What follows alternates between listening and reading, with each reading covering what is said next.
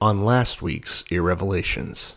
And it literally says that Joab put his words in her mouth. She's basically doing like the filibuster from Mr. Smith Goes to Washington, where he reads like all the Boy Scouts letters or whatever. Should Absalom really be held accountable for 20 minutes of mistake? Oh, it's probably because he had a bunch of like oil and perfume and glitter in his hair. Absalom, hungry, ambitious. Right. Get in it. Nike commercials. He's got the eye of the tiger while his dad's just f***ing and sucking. He's like, I'm the king of Israel and everyone loves me and I'll dance like a idiot all day long and everyone's going to just jerk off on me. I can rape whoever I want, you know. David is still playing the sad boy, but he's like, so I'm really sad, but I have an idea for how we're going to Absalom.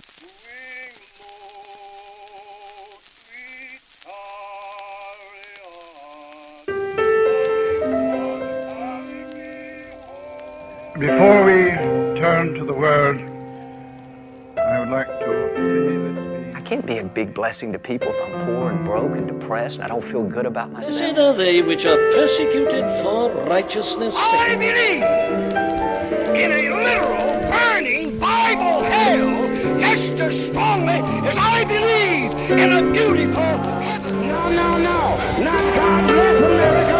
God damn America. That's in the Bible for killing innocent. Souls are in hell now, burning now. The Bible means a lot to me, but I don't want to get into specifics. Pray this simple prayer, Lord, speak to me. Televangelist Jim Bakker ordered by Attorney General to stop selling fake cure for coronavirus. Oh no. Apparently, the Jim Bakker show was served a cease and desist letter to stop touting an alleged cure for the coronavirus. I wonder what the cure was. Apparently, it was covered on Last Week Tonight. You don't really watch Last Week Tonight, right? No. I used to. I really like it. But apparently, Bakker was previously convicted of fraud and served time in federal prison related to his activities connected to the popular Praise the Lord Club show, a religious version of mainstream talk shows featuring Jim and wife Tammy Faye Bakker. The couple later divorced in 1992 in the wake of a scandal that saw Bakker pay hush money to cover up an affair with church secretary Jessica Hahn. Yeah, how is he? I don't see how you survive that blow. But then what you the look fuck at Trump, are these people? You look at Trump, and it's like, okay, I guess I do see why. It's the same people supporting both, you know? It seems absurd that you would have a show with your wife, which who the fuck would watch that garbage? But I guess it's idiot Christians. And then you have to pay hush money because you're fucking your secretary, who's also within the church. Yeah. And then go to jail for fraud. But don't worry, he has a new show and a new wife, so, you know, all's forgiven. How can I give this guy my money? I mean, it's a good time. Yeah. So I guess it was a guest on a show pushing something called Silver Solution. Yeah, that's pretty cool. Yeah. Let's say it hasn't been tested on this strain of the coronavirus, but it has been tested on other strains of the coronavirus and has been able to eliminate it within 12 hours, she replied when asked Other about strains? What does that mean? Other strains of I mean, it's like a type of SARS, right? I don't fucking... Well, we're scientists. We're scientists. Later, said a disclaimer, this statement has not been evaluated by the Food and Drug Administration. So what? Silver Solution products were on sale for more than $125. Do we know what the Silver Solution is? Yeah, it's colloidal silver. Just colloidal silver? Yeah, which has irreversible side effects. I think I used that in my PC to like prevent algae buildup. So I mean, I'm not sure that it's... It sounds awesome. I wish I'd watched it. Yeah, but it's good. It's good. I personally, and I know I stand by this, if you're dumb enough to go to televangelists for your cure for a flu type, you know, then you deserve to die from it. And which one's worse, going to a televangelist or going to Alex Jones? I think, oh shit. That's a tough one. That's a tough one.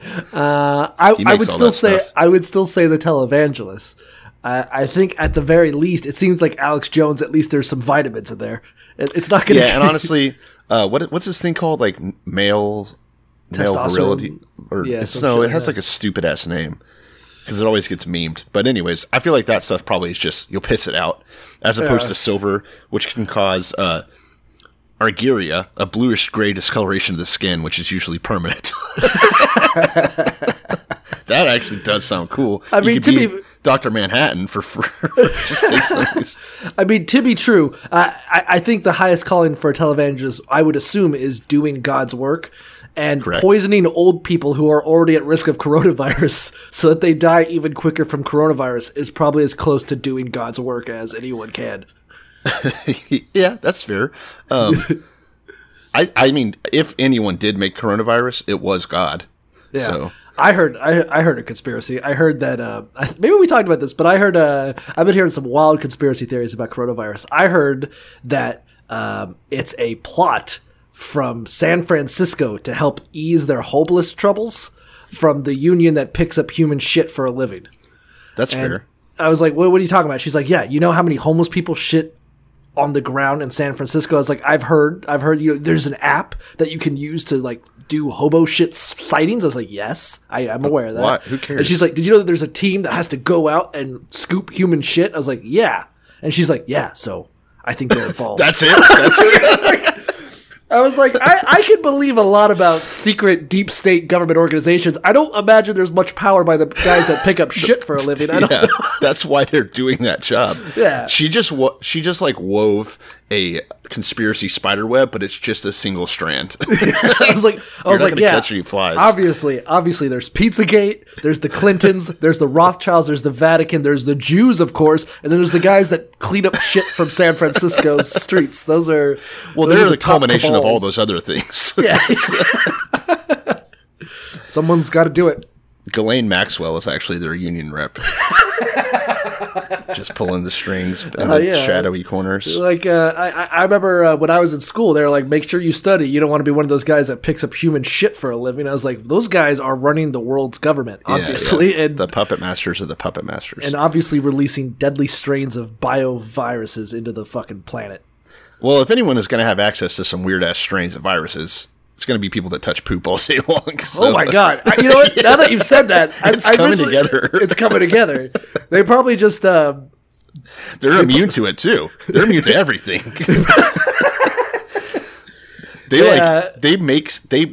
They get out all the ingredients to make a sandwich on the subway and like have it on the seats. So they're like, yeah, this is fine.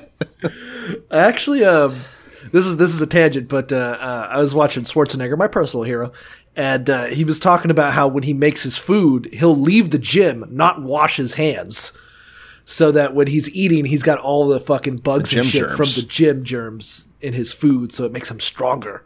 Yeah, that's how he became the ultimate Chad. The ultimate Chad. That's how you. That's fuck your mistress without a condom money. You know, you're just like, I've got that fucking energy. The maid. Yeah. Whatever, mistress, whatever. Honestly, I guess she did double duty. She was both. Good on her. Yeah. Gross. But yeah, that's what I will say about coronavirus is that obviously there is the conspiracy theory that it was lab developed, right? Because there's some lab in Wuhan, and there's no real evidence that that's true. But apparently, it gestates, right? That's the word. Gestates for like 11 days in your system before you really start to show symptoms, and that is like the perfect virus if you want to get everyone. It's like a cooler form of AIDS. Yeah, you know, like way cooler. Yeah, way cooler. Like AIDS is so much effort to spread it, and it takes so long for you to die from it. But this shit, it's found that perfect sweet spot. Hang out for a couple of days, travel the world. Yeah. You know, right under the radar. Go to a conference in Austin, Texas. Yeah, spread it to your friends. Unfortunately, no, not now. Did you hear about the woman in San Antonio though? So right down the road from me, she got brought in to be quarantined, and they're like, "All right, you can go to your house. You have to stay there." So she immediately went to the mall, and they're like, "Are you fucking serious?" Man, you gotta get. You know, there's probably a sale. I get it. There's an outbreak here now though, so that's good. Good. Which is probably why they didn't want to come to Austin. I heard it's a conspiracy to wipe out boomers up to the 2020 election. I wanted to just kill the silent generation at last. Finally, yeah. Shut the fuck up, the silent generation. Yeah, it's time to stop talking for good. Isn't that the one before boomers? I don't know. Or that might be before. I think that was the world's greatest generation. Yeah. The greatest generation. I don't know. The silent generation is between World War I and World War II. So yeah, they're already fucking dead. Yeah. Good hopefully. riddance. Yeah. Can I say it? Yeah. We're about to run out of World War II vets, too. Probably because of the coronavirus. Oh, no. Oh, shit. Did Hitler get the last laugh? Well, honestly, if we ever need them now more than ever with the rise of Nazis. Yeah. We're going to need a new class. It's clearing the way for them to come in, you know? It's like when all those diseases wiped out the Native Americans right before we showed up. Oh, true. I was thinking, though, that the Bernie Bros can just be the new World War II vets. They got it all. They would have to put down their avocado toast and their vegan cheese and get off their ass. But I think you can still eat whenever you're a soldier, so why would they have to put down their toast? Anyway, so welcome to the Revelations podcast. I'm Cole DeLuski. Let's get done with this dumb shit. This is the worst conversation I've ever had. Drunk rambling, yeah. How much are we getting paid for this? Yeah, this is the Revelations podcast. We read the Bible so that you don't have to. I'm Grant DeVoist. And I'm Cole DeLuski. And we are on episode 76, which is the same as the Philadelphia 76ers, named after 1776 when America was founded. So pat yourself on the back today, America. We are the Fallout 76 of podcasts. Yeah, that actually sounds right. Yeah, we're awful. We hate... Speaking of people who hate the world and themselves, we're back talking about David. Yes, that son of a bitch. I fucking hate David. The more we get into this Bible, the more I don't understand God's love of David, Christians and Jews' love of David. I don't understand anyone who thinks David is a good guy. I don't get the allure. No, he's a bastard. He's a piece of shit. Does horrible things to the people under his power. And I honestly, that's... What do they always say? If you want to judge someone, look at how they treat their underlings. And everyone besides God is under David, and he treats all of them like shit. Except for Joab, because Joab is a cool murderer. Yeah, I don't get it. We're gonna get to some shit. I don't think we'll get to chapter. I think we're just doing 16 and 17 today. Probably. Maybe flirt with 18. We'll see where we're at. Yeah, maybe. I got them both on my belt. Some funny stuff happens in 18. Okay, well, with no further ado, let's talk about where we're at. Because last week I thought was a little convoluted. Again, maybe that's just because I edited it drunk. But David at this point is on the run, right? Absalom basically did this very slow, I'm cooler than you takeover. Kind of despite David for being a piece of shit father. Sure. I think Absalom was in the right. What is your take on that? Is he a good guy or a bad guy? Is Absalom a good guy or a bad guy? I think we can't really know. The more I read this Bible and the more I read David's story, the more I just think he's not a trustworthy narrator. Sure, or whoever wrote it in his defense. Yeah. But the point being, Absalom is at least this good, right? You know, like, if anything, they smeared him in the Bible. So I can only assume that this is the worst representation of his character, and it's not even that bad. He was probably awesome. Assuming he's real, of course. So, well, I mean, it's kind of weird, because on paper what we have is that David was obviously cool with one of his sons raping one of his daughters. Yeah, no big deal. One of his sons killed his other son, and he was like, yeah, I'm cool with that too. And then, like, one of his sons was like, and now I'm just going to, like, make a slight rebellion. He's like, yeah, man, I'm cool with that, too. Like, David just seems so fucking useless. And I don't know if it's, like, some kind of... I'm getting kind of like a Kevin Spacey from, like, Usual Suspects type shit, where he's like, look at me, I'm so stupid, I couldn't have done anything. But, like, in the background, he's just a fucking malicious piece of shit. Yeah, like an evil Mr. Bean. Yeah, like, oops, how did I get in here? Oh, and I raped this woman and killed this guy? I didn't, oopsie doopsie. Where are my glasses? I couldn't see what I was doing. So now we add a Mr. Magoo to it as well. I love it. Yeah, it just seems like he has no agency. He makes no decisions. I'm honestly struggling to think of an instance outside of him living as a bandit king where he actually makes a decision, where he isn't just being kind of forced into different corners where in almost like self-defense, almost he kills all these people, or it's accident, or it's some shit that he's not in control of. Goliath was pretty badass. Goliath was badass. That was like an aggressive, I'm going to go stop this guy. Yeah, where he's like, oh, all you guys are... I mean, I like David then. It was a very long time ago and only for a short time. But yeah, he was kind of badass for a moment. I guess we'll give him Goliath, but everything since then, it's like, hey, you need to change all God's laws. He's like, why should I? Because there's this story and I'm telling you to. He's like, okay. You know, and then it's like, hey, you need to do this, this, this. And he's like, all right, well, if that's what you say, Joab. He just seems like, and it's going to be this is a pathetic blow. Even I know that coming in. But it feels like the early reports from like Trump's camp, you know, where they're like, well, what does Trump even do? And you're like, he'll just listen to whoever is talking to him at that moment. Whoever's closest and loudest kind of decides the fate of the nation, where it just seems he's like, why should I do this? They're like, well, you know, he's coming. He's like, all right. Like, should we flee? And they're like, you got to. Your fucking son's coming. He's like, well, I should just flee too, right? Like, he doesn't seem to have any agency. Saul was doing shit. That's funny because that really ties in with how important suddenly advisors are in this story, right? Where advisors haven't really been a big deal up to this point. Like Joshua didn't give a shit. Samson didn't ask anyone's advice. Maybe like some of these guys went to God, sure. But now suddenly the king's advisors are like this top tier of person that have this utmost respect given to them. And the kings do exactly what they say, as we're going to find out in this episode. And I think especially when we start talking about Joab, I think Joab is, when we get to 18, I think we're going to really see Joab's relationship to David laid bare of what he is, what kind of fucking person he is. You know? Like, no, I would never do anything bad. Joab, did you do exactly what I would have had you do if I wasn't so busy telling everyone I would never do that? Oh, no, Joab. Whoopsie. Yeah, anyway. David's a piece of shit. Let's get into it. And then also, I was going to say, on your point, and then we can continue.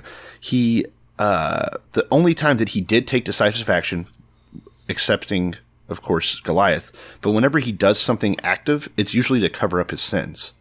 You know, it's him fucking Bathsheba, and then that was like the most action verbs that he had was, raping Uriah's wife and then having Uriah killed. Other than that, he just kind of is a leaf in the wind. So cool guy. Cool guy. Certainly the line of Jesus and the forecoming of Christ. If there ever was one. So David now, if you remember exactly where we left off, he was going up to the Mount of Olives, basically just weeping over the state of his kingdom, right? Very publicly weeping, I might add. Oh, yes. And we're going to find out why in a second, this little bastard. So he's on chapter 16. David is on his walk to the summit of the Mount of Olives when he runs into a man named Ziba. Now, we've met Ziba before. You probably don't remember because it's a dumbass name. But in chapter 9, Ziba was the steward for Mephibosheth. And if you remember that stupid ass name, he is the grandson of Paul by Jonathan. So Saul. Yeah. Saul. He's Saul. That's a later. He's Saul's grandson, Jonathan's fucked up son with his fucked up feet. Yes, his legs don't work because the nurse dropped him or something, right? Yeah. So when she was running, so he is the cripple descendant of Saul, and he's not with this man, but David runs into Ziba, who's like his caretaker, steward, man, basically, his butler. And David sees him, and this guy's got a string of donkeys, and they're all loaded the fuck up. Hundreds of loaves of bread, 100 raisin cakes, it says, 100 cakes of fig, and a big-ass wineskin. So this guy is, like, loaded for a fucking party, as far as I can tell. And, of course, David says to him, yo, what's all this? And Ziba says, well, the donkeys are for your household to ride on. The bread and the fruit are for your men to eat. The wine is to refresh those who become exhausted in the wilderness. I don't know if they know what wine does, but it's not exactly refreshing. I don't drink a glass of wine and be like, boy, I'm ready to go on a hike. I'm ready to do war now in the desert. Yeah, because I'm day drunk. Yeah, fuck yeah. Hey, but you know what? It worked for them. So you got to mix that shit with like a Four Loko or something. No, I'm ready for desert battle. Little drop of LSD. We're fine. Yeah, we're good. Let's fucking party. So Ziba has all this food and wine and shit, and he goes up to David. David's like, "What's all this?" He's like, "It's for you, bro." And he's like, "All right, well, where's Mephibosheth? What the fuck his name is? Mephibosheth. Where's Jonathan's son? Where's the last line in Saul's reign? You know." heir to the throne of Saul's throne. Where is he? And Ziba goes, oh, yeah, he went to Jerusalem.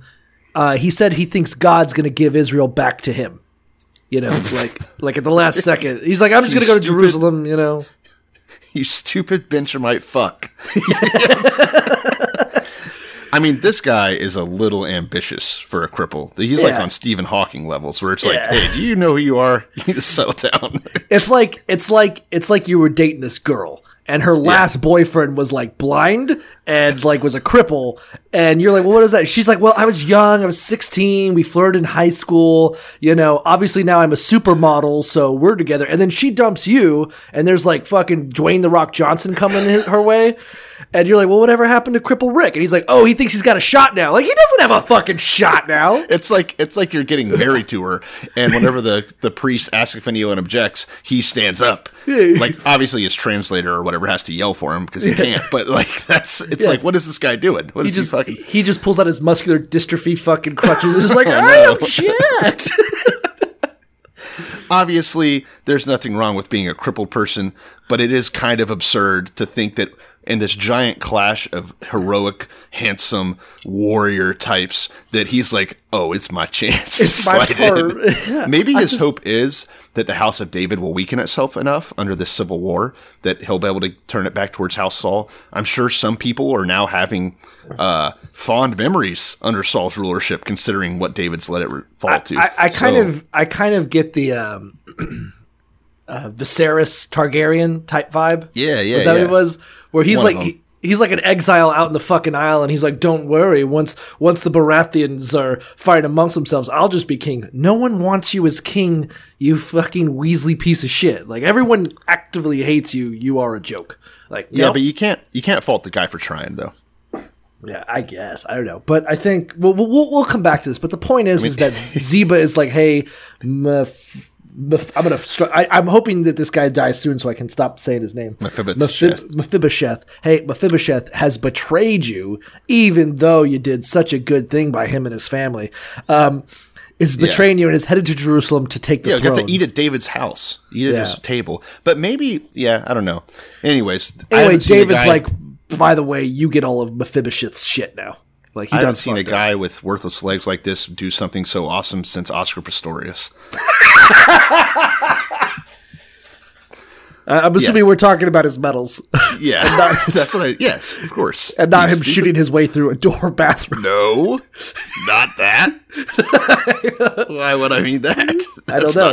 That's not fucking badass. I don't know what you do. But hey, if you guys couldn't hear it, there was a dog whistle for killing your spouse in there. All right. So, David says to Ziba, listen, motherfucker, everything that Mephibosheth book, everything that Captain M used to own is now yours. So, this guy goes from being the servant of Saul's grandson to now suddenly owning all of Saul's willed property. So, this dude basically made the right call when he decided to bring some juicy goods to David. I mean, let's break it down. Let's really take a step back and think about what this means. One, again, David's just like, I'm running for my life, and all of a sudden now Mephibosheth, these people I think are my friends, are betraying me. So what I think we're also seeing is suddenly when David was in total control of Israel and in the seat of power, he wasn't threatened by this guy. All of a sudden now, without even really instigating it, now that he's fleeing, now that he has no power, now that he's lost Israel, he has this incident that puts him in a position where he can decree that Mephibosheth lose all his fucking goods. Yes. You know? Because he's an enemy of the state now. Also. And Ziba, who's the guy that David installed next to him. Like, he was like, hey, Mephibosheth, I'm going to fucking exile you out in the woods, and I'm going to put my own personal guy in charge of all your goods, just keeping a close eye on you. And then as I'm fleeing, this guy that I put in charge now runs at me with a bunch of food and supplies and gives presumably from Mephibosheth. Yeah, and gives me excuse to fucking completely cut you off, you know? Yeah. So David's little plant is working out. That's a good point. Yeah, it just seems like Mephibosheth was like a good puppet so that he could maintain this kind of like, no, see, look, me and Saul, we're all good. Look, I kept Mephibosheth good and now that he doesn't have like the fucking, he's not comfortable enough in his power that he can leave fucking heirs alive and chill. He's got to like have this excuse to like banish him doubly hard now. For sure. And he was just waiting for that moment, I'm going to imagine. And it's reactionary. He's like, oh no, he betrayed me and I didn't do anything to him. Like, no, David, you're a piece of shit. We all see it. Yeah, David, you suck. So David keeps walking, and he approaches a town called Bahurim, and a man from the same clan as Saul comes out to him. So this guy's name is Shimei. He's the son of Gera, and he starts cursing as he comes along. He's throwing rocks at David with all of David's got his like guards with him, right? His like royal entourage, but this dude's pelting with rocks, and Abishai, who is Joab's brother. Let's say what Shimei says. He's cursing him as well. Fine. He says, get out, you murderer, you scoundrel. The Lord has repaid you for all the blood you shed in the household of Saul, in whose place you have reigned. But of course we know that God did it, but whatever. He says, the Lord has given the kingdom into the hands of your son Absalom. Your house has come to ruin. You're a murderer. So basically just... yeah, he's angry, and now he's glad to see things going back against David. Everyone thinks it's real funny. And I think it's a rare instance where this is what actually fucking happened. I believe Shimei, hey, David, you who killed the entire house of Saul and usurped the throne. He's like, no, if you recall from what I wrote earlier, I didn't even want it. Just a bunch of random people killed them, kind of Final Destination style. I had nothing to do with it, you know? And hilariously, Joab, who has been doing most of the murdering, including Abner, Saul's uncle, right? So same family as this guy. Joab's brother, Abishai, is with David and says, hey, David, do you want me to kill this guy too? You want me to fucking kill this hobo? I'll kill everyone. Basically proving the dude's point. But David, in a moment of what is probably a whole bunch of lies, says, no, hey, if my own son has turned against me, what the fuck do I care about this guy? Like, he's right. The Lord sent him here to say these words. I need to hear it. Leave him alone. Obviously, in real life, they killed him, but I think it's kind of funny because he's like, the king said, what have I to do with you, you sons of Zeruiah? So, like, he's like, Abishai's like, hey, should I kill this fucking guy? Like, how dare he? And he's like, man, fuck off. Like, what do you even, like, what do you care? Yeah, what do you care? Just let him say his shit. And it's kind of funny because he's like, what if God is the one telling him to say these things? We don't want to stand against God. I'm really fucking sick of David's shit. I am so sick. You ever seen Psycho? The original Psycho. Yeah, with Norman Bates. When they finally like catch him and the police are interrogating him for all the fucking murders that he definitely fucking did. Yeah. And there's that fly walking on his face, and he's like, "I'm not even gonna swat at it. Let them see. They'll be like, wow." He wouldn't even hurt a fly. Like that's what David does here. Absolutely. Yeah. He's like, how? Obviously, I'm going to show these good people that I couldn't have murdered all these people and bloodily usurped the throne and raped those women because I wouldn't even kill a hobo, And then here's what he says. He says, maybe God's watching me right now, and maybe if he sees me wallowing in my misery, he'll restore me to his covenant blessing instead of curse me. Oh my God. He's fucking faking it and says exactly as much. It's such that fucking scene from Psycho. He's an emo kid, dude. He's That's like, everyone's looking at me. I got to pretend I'm super fucking sad right now. Yeah. Fuck you, David. It's exactly emo kid behavior though, right? Or like goth kid where he's like, "Oh, I'm going to put on clothes that make me stand out and look really sad because I don't care what my parents think." Yeah, okay. Yeah, this isn't you trying to get their attention for sure. It's dude. It's still a similar analogy, but I was thinking about that video where the woman hired the police, went on the deep web to try to hire an assassin to kill her husband, and it was the police the whole time. And then they pull her into the room, they're like, your husband's dead. She's like, no, oh my God, I couldn't believe it. They're like, actually, he's alive and he's back there. And she's like, husband, obviously I didn't do any of this. It's just like, you're lying. All fucking through it. Like Shimei is like, hey, David, you killed Saul's family. You've brought ruin onto Israel. And all this shit that's happening is just fucking karma because you're a piece of shit.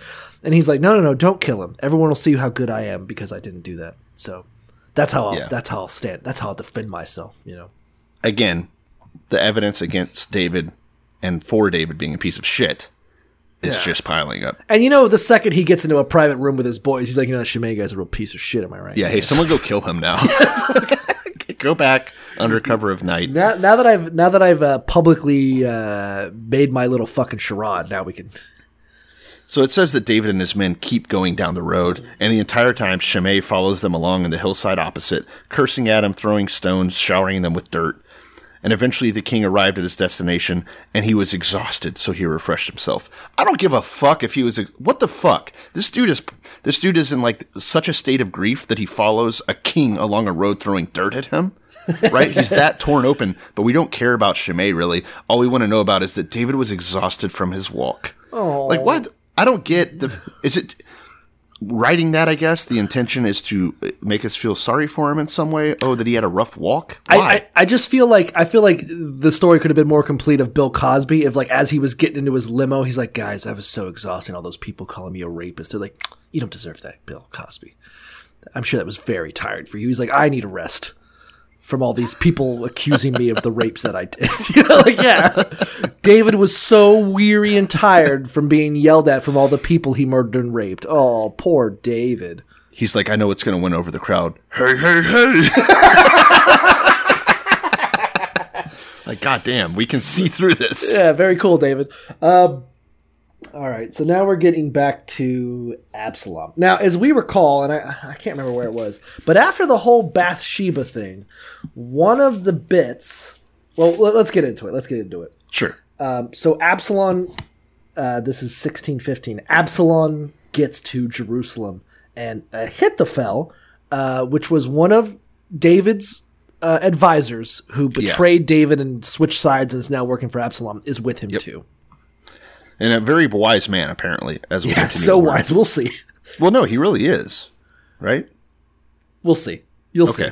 I think you're confused. The point is that who's also there, none other than Hushai the Archite. Now, if you remember from last episode, Hushai was deliberately sent to Jerusalem under the guise of switching sides, like Ahithophel did.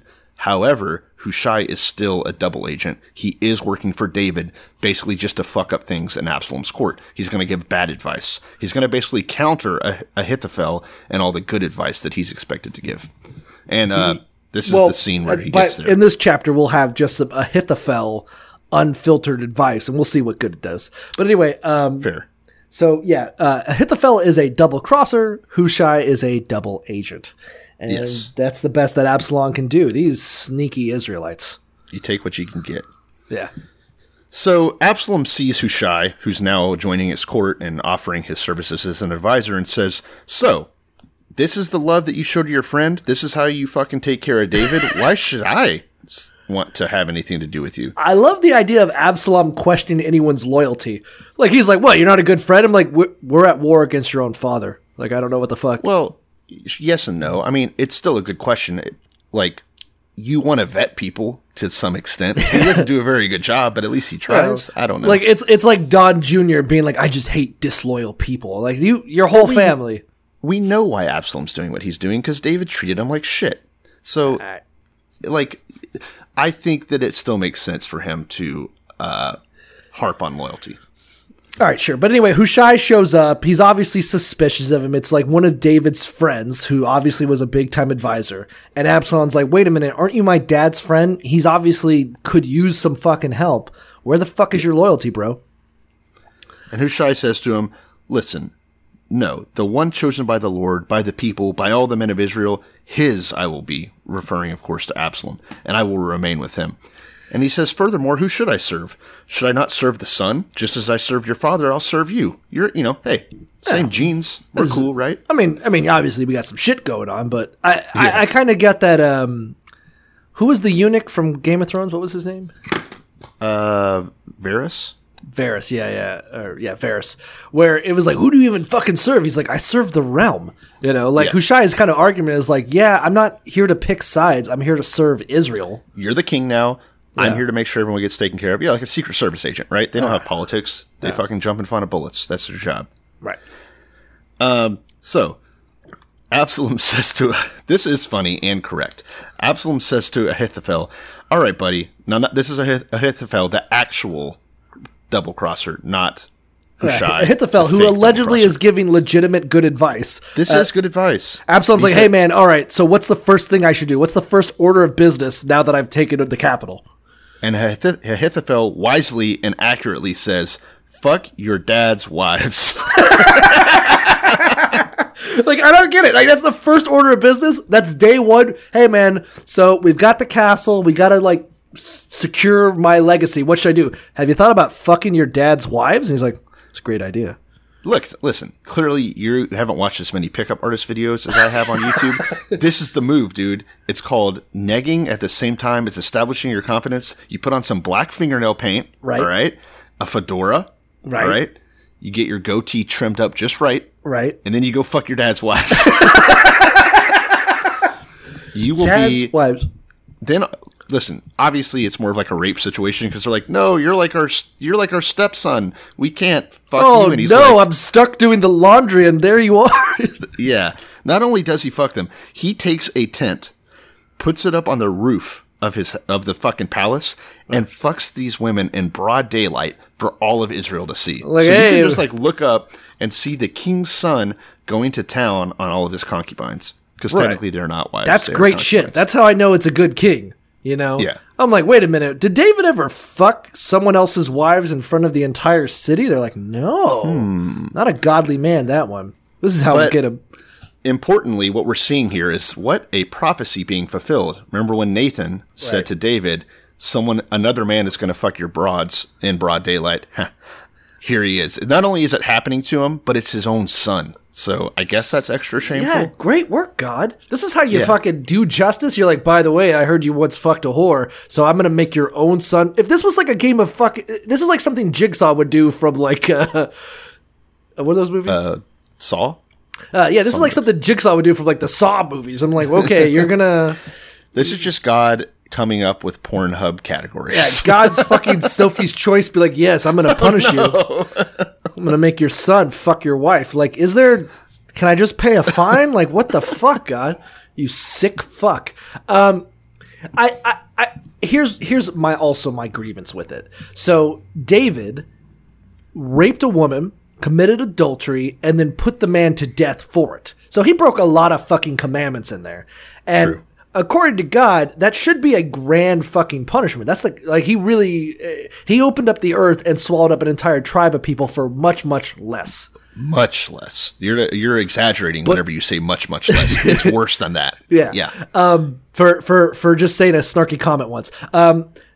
David, on the other hand, his punishment for all this shit is that some of his cast-off shitty fucking concubine wives, the wives that weren't even worth taking with him on the run. They're not real wives. His cast-off concubines are he's like, by the way, your wives are going to get fucked. And he's like, oh, okay. Is it the wives I literally just didn't feel like bringing with me on my road trip? Like, yeah. It'd be like if you like killed a kitten and your dad's like, boy, you're going to get punished. I tell you what. I'm going to have your dinner taken. You're like, oh no, I love dinner. And then it's like your kid's like, well, what if I just ate 3 cast off ice cold French fries? And you're like, yeah. Okay, fine. Now you've been punished. Like, oh no, the fries I threw on the ground, he's eating my dinner technically through a technicality. I guess he's technically eating my dinner. Not any of David's core wives, it's not Abigail, it's not Nabal, it's not even Bathsheba, which would have made sense. It's just 10 concubines who aren't even named. Plus, everyone knows that if your kid is killing small animals, the correct response is to make them kill every small animal in the neighborhood so that they're like sick of it. Like with cigarettes, you got to smoke the whole pack. Yeah. All right, let's go. We got to go to the fucking pound and adopt every kitten. We can kill every cat. Teach you in the a pound. fucking lesson. It's like literally David is like a fucking one of those lizards that like cuts off his tail so that the fucking hawk will go for that instead. Ooh. I mean, that's smart, though. Like, no, you're eating me, technically. The part of me that I fucking didn't even care about and will grow back. Concubines. Yeah. Oh, only 10 of my unnamed concubines from, like, what percentage of these even are his wives? Like, it's gotta be... They're like side bitches. Yeah. So that's the end of chapter 16. And it says, now in those days, the advice Ahithophel gave was like that of one who inquires of God. See? He's smart. All right. Why God literally told him. What is this advice? Well, okay, first off, so that one was just to fulfill a prophecy. It's irrelevant. God made him say that, I would think. All right, whatever. It's stupid. Because God wanted it to happen. God wanted David to be shamed. God is a fucking pervert. Yes. Like, oh, yeah, I want to see this guy fuck his own stepmom. Like, for all those people getting all butthurt about incest porn, God did it first. Who are you? Are you going after people that don't like incest porn now? I'm just telling you, people that don't like incest porn, it's the godly thing. You better fucking step correct. I'll defend it to the grave. Hell yeah, dude. That's a t-shirt right there. Okay, so chapter 17. Let's hear what else Ahithophel has to say to Absalom. Just know that God is slow jerking in heaven to fucking... And whispering in Ahithophel's ear, which is weird because it's a lot. It's a lot. Now... Next thing up, Ahithophel goes to Absalom and says, listen, pick 12,000 men, strong dudes, go out tonight and pursue to David. We're in chapter 17, by the way. I said that, you fucking asshole. You're going to interrupt me in the middle of Let's start over. No, the point is, Ahithophel goes to Absalom and says, take 12,000 men, go out tonight, let's hit David while he's weak, he's not ready. That'll fill them with terror. That'll basically give us the momentum we need to finish this thing off in the Civil War, wipe out Daddy. So Ahithophel's second thing, well, first of all, Ahithophel is really speaking to aggression. Like, what's your first order of business? Go fuck your dad's wives. All right, great. What's my second order of business? Let's get some boys right now. Let's fucking blitzkrieg. Let's chase him in the woods. Let's kill him tonight. And it's even smarter than that. He doesn't just say, kill your dad. He says, strike down only the king and bring all the people back with you as a sign of mercy. Like, just kill the actual problem. The rest of it will resolve itself. They'll see you as a great ruler. And that makes sense. Again, this dude has God in his ear, apparently. Seems that way. Yeah. But at this point, Absalom's thinking it over. It seems good to Absalom. But first he summons Hushai the Archite, which, as we know, is a fucking plant from David. Yeah, let's get a second opinion. So it'd be like, it's like you have like cancer. And you first go to your doctor, and your doctor's like, all right, well, we should probably start a pretty aggressive chemo, and we're going to have to do this thing. And then, like, your second opinion is Gwyneth Paltrow. Oh, Jim Baker, but yeah. Jim Baker, yeah. And you're like, Gwyneth Paltrow, what should I do with my cancer? She's like, have you tried shoving these fucking crystals up your ass? And this candle that smells like my pussy? And you're like, yeah, all right. I'm liking this fucking plan. That's my kind of chemo. Yeah, chemo's just poison, bro. Eat this fucking apple. You're like, all right, great. That makes sense to me. So, sure enough, he brings Hushai around and says, hey, listen, here's what Ahithophel thinks. What's your take on this, my new advisor who suspiciously just showed up from David's camp? Yeah. And Hushai says, no. You don't want to do what that motherfucker said. That's not good advice. Listen, you know your father. You know his men. They're fighters. They're fierce. They're fierce angry, like a wild bear robbed of her cubs. That's fierce. Like, David's not getting beat. David's getting angry. Yeah, he just you got him on the ropes. That's the most dangerous time, right? That's what he's saying. He's like a cornered coyote. Those are actually really, you just step on them. So he says to him, no, like, don't go after him right now. You know that he's an expert fighter. He'll humiliate you. Even now, he's probably just hidden in a cave, waiting for this shit to go down. So he will slaughter your troops. He's sneaky like a fox. He's used to being on the lam, fighting in the desert, you know? Yeah, I mean, it is kind of fair advice almost. Like, I could understand both of them. I mean, obviously, we'll get into like what Hushai's motivations could be and what he's actually doing. But Ahithophel is like, let's send out a fucking stormtrooper blitzkrieg to go catch David unawares. Let's fucking kill him in the night. Let's just end this war tonight. Let's end it quick. And Hushai is like, yeah, you can send all your boys out if you want them to die in a fucking ambush. Like, obviously, David is just hiked up in the woods waiting for you to do some dumb shit so he can kill you, demoralize your army, and turn Israel against you. Basically. So you might think this sneak attack is a brilliant idea, but you could actually lose the entire war right now by being so impetuous and feisty. By getting basically sucker punched by David whenever you think you're going to go get him. Boom. Which isn't true, and we know that, and Hushai knows that. Hushai knows that that's exactly that Ahithophel is right. And if they went after David right now, they probably would be able to fuck him up. Yeah, I think Hushai is buying David some time. Correct. He says, instead, let's get all of Israel as numerous as we can, get them all gathered to you, and then you yourself lead them into battle. Now, that's going to take a while, right? You're going to have to get all the way from Dan to Beersheba, all these people together. He says, we'll attack wherever he may be found, and we'll fall on him as dew settles on the ground. I love that. Yeah. That's actually it's pretty. Poetic. He's like, no. Let's not do a sneak attack with 12,000 boys to kill a king on the run. Let's get an entire army, and then you go personally into the heat of battle, dangerously, and fight a fucking army.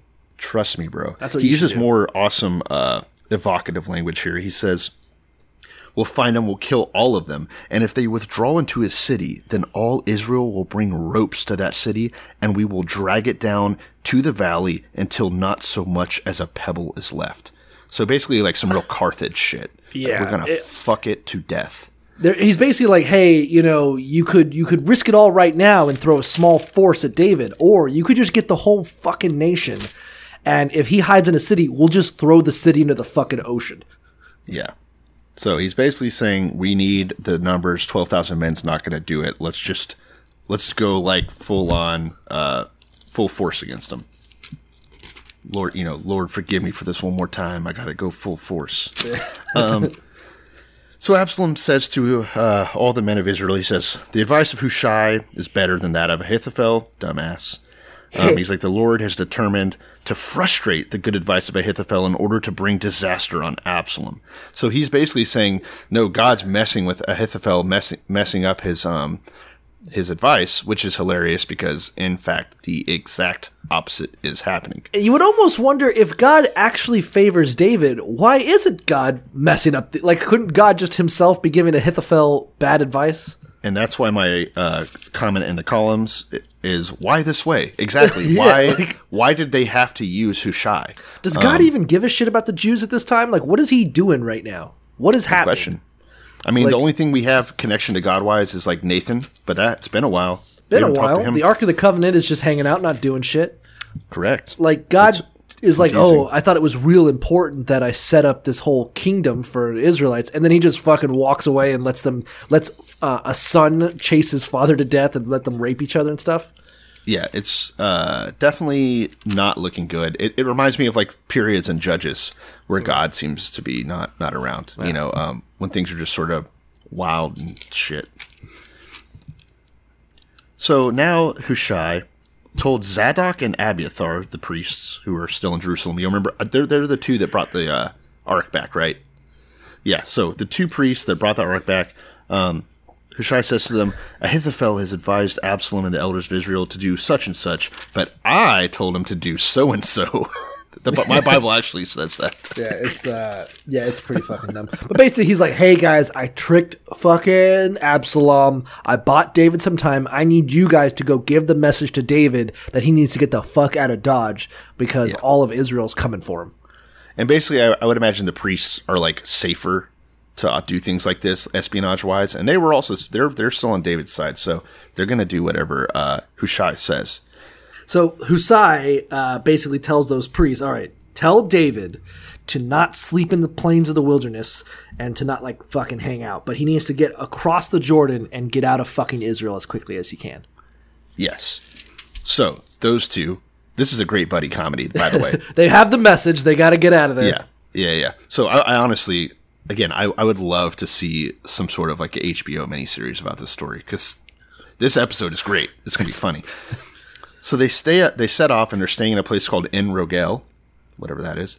And they have a female servant that's going into the city working for them, basically. So unnamed, of course, because she's a woman. We're not going to bother with that. It wasn't a whore in Rahab or something, Yeah. We only get to name her.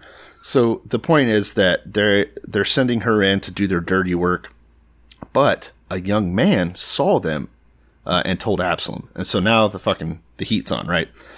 So they're running. They get to a house of a man in Bahurim, which is where David was earlier when the rocks were getting thrown at him, if you remember. And this dude's wife took them into the courtyard. They put them in a well. She covers up the well and like scatters some grain over the cover so it doesn't look like a well. Some early camouflage shit. It's like one of those Viet Cong rat holes. It is. Spider holes. It is actually the original Viet Cong rat hole. Is that what they're called? Are they called rat holes or spider holes? Might just be racist. I don't know. What were they called? I'm not a fucking baby killing Marine. How would I know? All right, continuing on. So the two of them are down there. The troops show up. They're looking around. Can't find the two priestly dudes, and take off. Yeah. So their deceit has succeeded. They were like, "Oh, that was pretty cool. That whole sneaky well shit." Yeah, the woman did lie about where they were, so that helped too. Yeah, godly. Women are great liars, according to the Bible. Yeah, especially if they don't have names. They do it naturally. They lie all the fucking time. We got Eve. We've got Tamar. We've got this bitch. Tamar lied. Are you victim blaming? No, the Tamar that fucked Judah. Sorry. Tamar okay. Yeah. Like, I'm just a normal whore. Come bust in here. Yeah. That's right. That took his staff and all that. Okay, so this point, they do get to David. They tell him, hey, set out across the river. Get the fuck out of here. Ahithophel is advising against you. So David and all his people crossed the Jordan. And by daybreak, the entire army was across. Mm-hmm. Here's what's interesting. I don't think Absalom has the balls to cross over the Jordan to kill his own dad. He ain't man enough. I mean, there's some reason that he didn't listen to Ahithophel. Now, news gets back to Ahithophel, the advisor, that his plans weren't followed, right? That instead Hushai was being listened to. And so when he finds that out, he does what we would all do, right? Whenever someone doesn't listen to you. I mean, what I would do is I would take some time for self-reflection. I would dedicate myself to improvement. I would come back harder the next day, you know? Oh, I would go back to my home of record and hang myself. Which is exactly what Ahithophel does. Yeah, I love it. It's really kind of fucking dark, of course. I mean, suicide's sometimes funny, but not in this instance. No. Like David Carradine, funny as shit. This guy, I don't know. He that morning, he got on his donkey, went back home, put his household in order. So I'm assuming he like paid off his last bills. He wrote his will down. I think he just smashed one more time. That's what that means.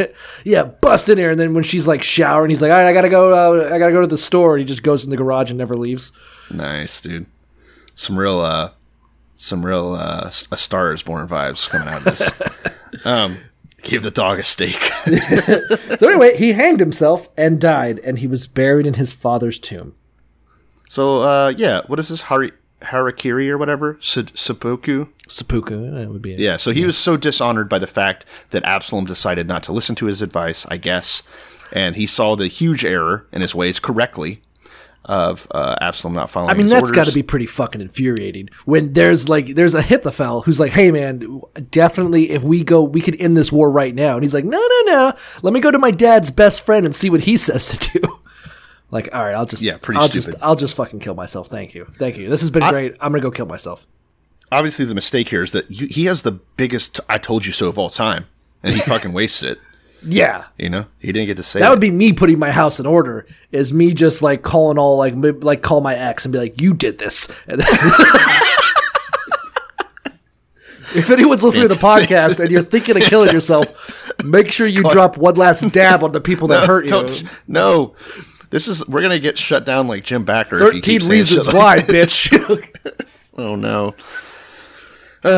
Continuing, David gets to Mahanaim, all right? And Absalom does cross the Jordan with all the men of Israel, right?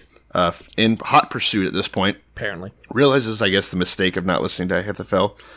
And he appointed a man named Amasa over the army in place of Joab, because obviously Joab is ride or die for David. Now, Amasa, this is funny. It gives a convoluted explanation of his lineage, but the short of it is that he's Joab's cousin. So he's basically like Costco brand Joab. Yeah, it does seem that way. Apparently, it's really confusing what it says. Amasa was the son of a man whose name was Jithra, an Israelite who had gone into Abigail, which is a fucking gross. I hate the way they talk about it. It's like the guy that jizzed in Abigail, not the same Abigail that David had sex with, a different one. The daughter of Nahash, sister of Zeruiah, Joab's mother. So it's Joab's cousin. It's his cousin by his mother. His mother's sister's child. So again, cut rate Joab. He doesn't have the cool backstory of ruthlessly murdering a lot of people. So you know he's not going to be as good. You want that in a man that's a general. Right. You know, you want to know that he's going to be willing to kill women, children, whatever. I want to know that he's going to do it without my permission, just on the side. Just be like, hey, you know your enemies? Hey, man, put some you know, it's like when your girlfriend gets pregnant and your best man's like, don't worry, man, I'll push her down some fucking stairs. I'll get rid of this problem for you. Like, no, don't do that. I'm really excited about having this bastard child. He's like, wink, I got you, fam. I'm going to take care of this, you know? Yeah. A true bro. True bro. True bros don't wait for consent. They know what you mean.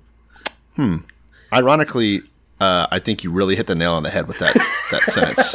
True bros do not wait for consent. So, continuing on, David gets there. There's a bunch of people there that they list that I'm not going to bother with. Yeah, but they bring him bedding and bowls and articles of pottery.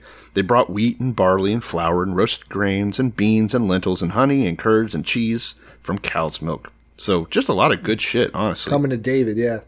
And sidebar, my new favorite thing is some good sharp cheddar, preferably like truffle cheddar, with some honey, a little peppered salami. Put that on a toasted baguette. With honey? Oh, yeah. What honey the fuck? And sharp cheese are the match made in heaven. Some peppered salami, too, to give it a little kick. This is a good podcast. Try it out. Right, try it out. I got some sharp cheddar. I got some honey. I'll try shit. It's a real charcuterie move. But anyway, I think what we're getting at is that Absalom is building his army and has a new general. Now, I wonder, did Joab go with David into the wilderness? It doesn't specifically state it, but we would assume. He has to have, because he's not around. Because it's like, oh yeah, it puts Amasa captain of the army instead of Joab. I almost wonder if Joab was chapter, we find out Joab is definitely on David's team still, rolling with David. Maybe, I guess. Yeah, it would be, I guess. Certainly. Okay, yeah.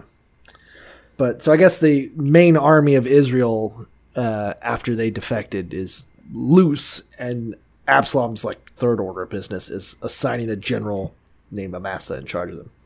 Yes, but now David is resting on his laurels. Him and all of his men are getting well fed and are going to be ready to kick some ass, I'm imagining. Mm-hmm. But should we call it here?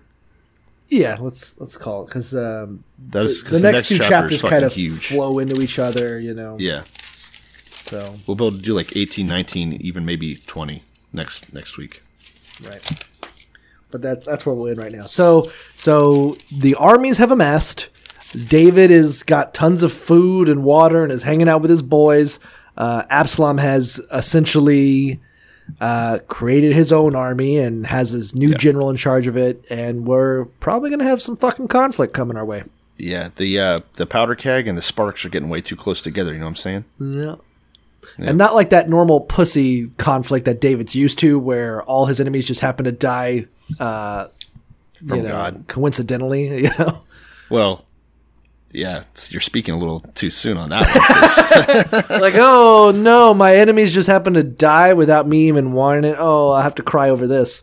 No more of that, I hope. Again. Yeah, that won't be a recurring theme. So, where do you stand? Well, I asked you at the beginning of this episode where you stood on Absalom as a bad guy. Where are you at now on Absalom? Do you think the concubine was a bridge too far? The concubine thing is weird, but not weirder than we've seen. I don't. It's kind of hot. Yeah, it's kind of fucking hot. But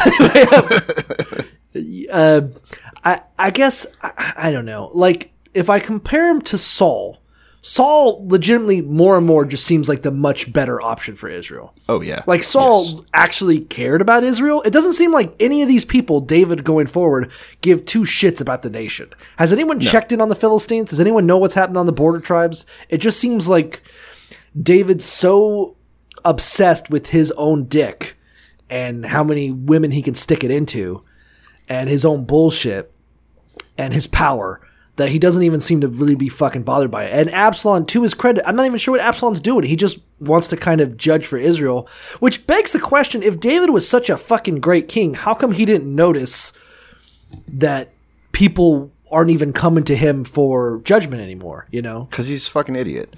Again, this is but the crazy thing here is that winners write the history books, and this is the best he could fucking do. Just imagine how bad the actual story is. You know, that he was just busy running around like some kind of fucking Clinton, trying to bang whoever can like enter his line of sight and or kill them. And I do get Major Bill vibes from David now that you mention it. Yeah, it's just. And Saul is definitely Jimmy Carter. yeah. Just unfairly vilified, It's still just building houses and shit. Yeah, just building houses, work on his peanut farm. Everyone's like, "Fuck you, Jimmy," and he's like, "I hope you fall off one of those fucking houses you're building for the poor and die." I hope your grandson is crippled. Why won't you just have a stroke while you're busy feeding the poor, you old bitch? Jimmy Carter. Hell yeah, dude. Fuck you old asshole. But anyway, it just seems like Saul did everything he could and was actively plagued with his fear and just trying to keep Israel together. And then here's David, King Shithead, doing shithead shit all the time. And then one of his shithead sons is like wrestling it from him. So I don't think Absalom's a bad guy necessarily, if only because David just seems like such a shitty fucking king. Yeah, that's fair. I think that we are a lot of what we are now. Granted, we still have decisions to make, but a lot of what we are is what our parents made us. And how much we pull away from that is variable. But the dickish parts of Absalom, the bad things he's doing, I definitely think we can attribute directly to his upbringing and treatment. After he avenged his sister. So the fact that David was such a fucker and banished Absalom and treated him this way and failed to see what was happening under his own nose as Absalom gained popularity, that's all fucking David's fault. Every bit of it. The concubines, kind of weird. I don't feel great about that. But I don't know. God said it was going to happen, so how much choice did Absalom really have? If that was part of the plan. I mean, I guess we're assuming that there's no mention of it. Like, God seems like he's like washed his hands, even though he fucking called that shit.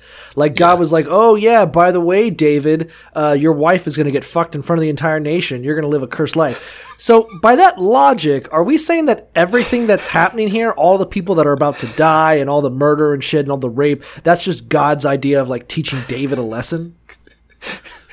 David gets word that Absalom is fucking all of his wives on the roof of the palace, and he hears God whisper, "Kobe."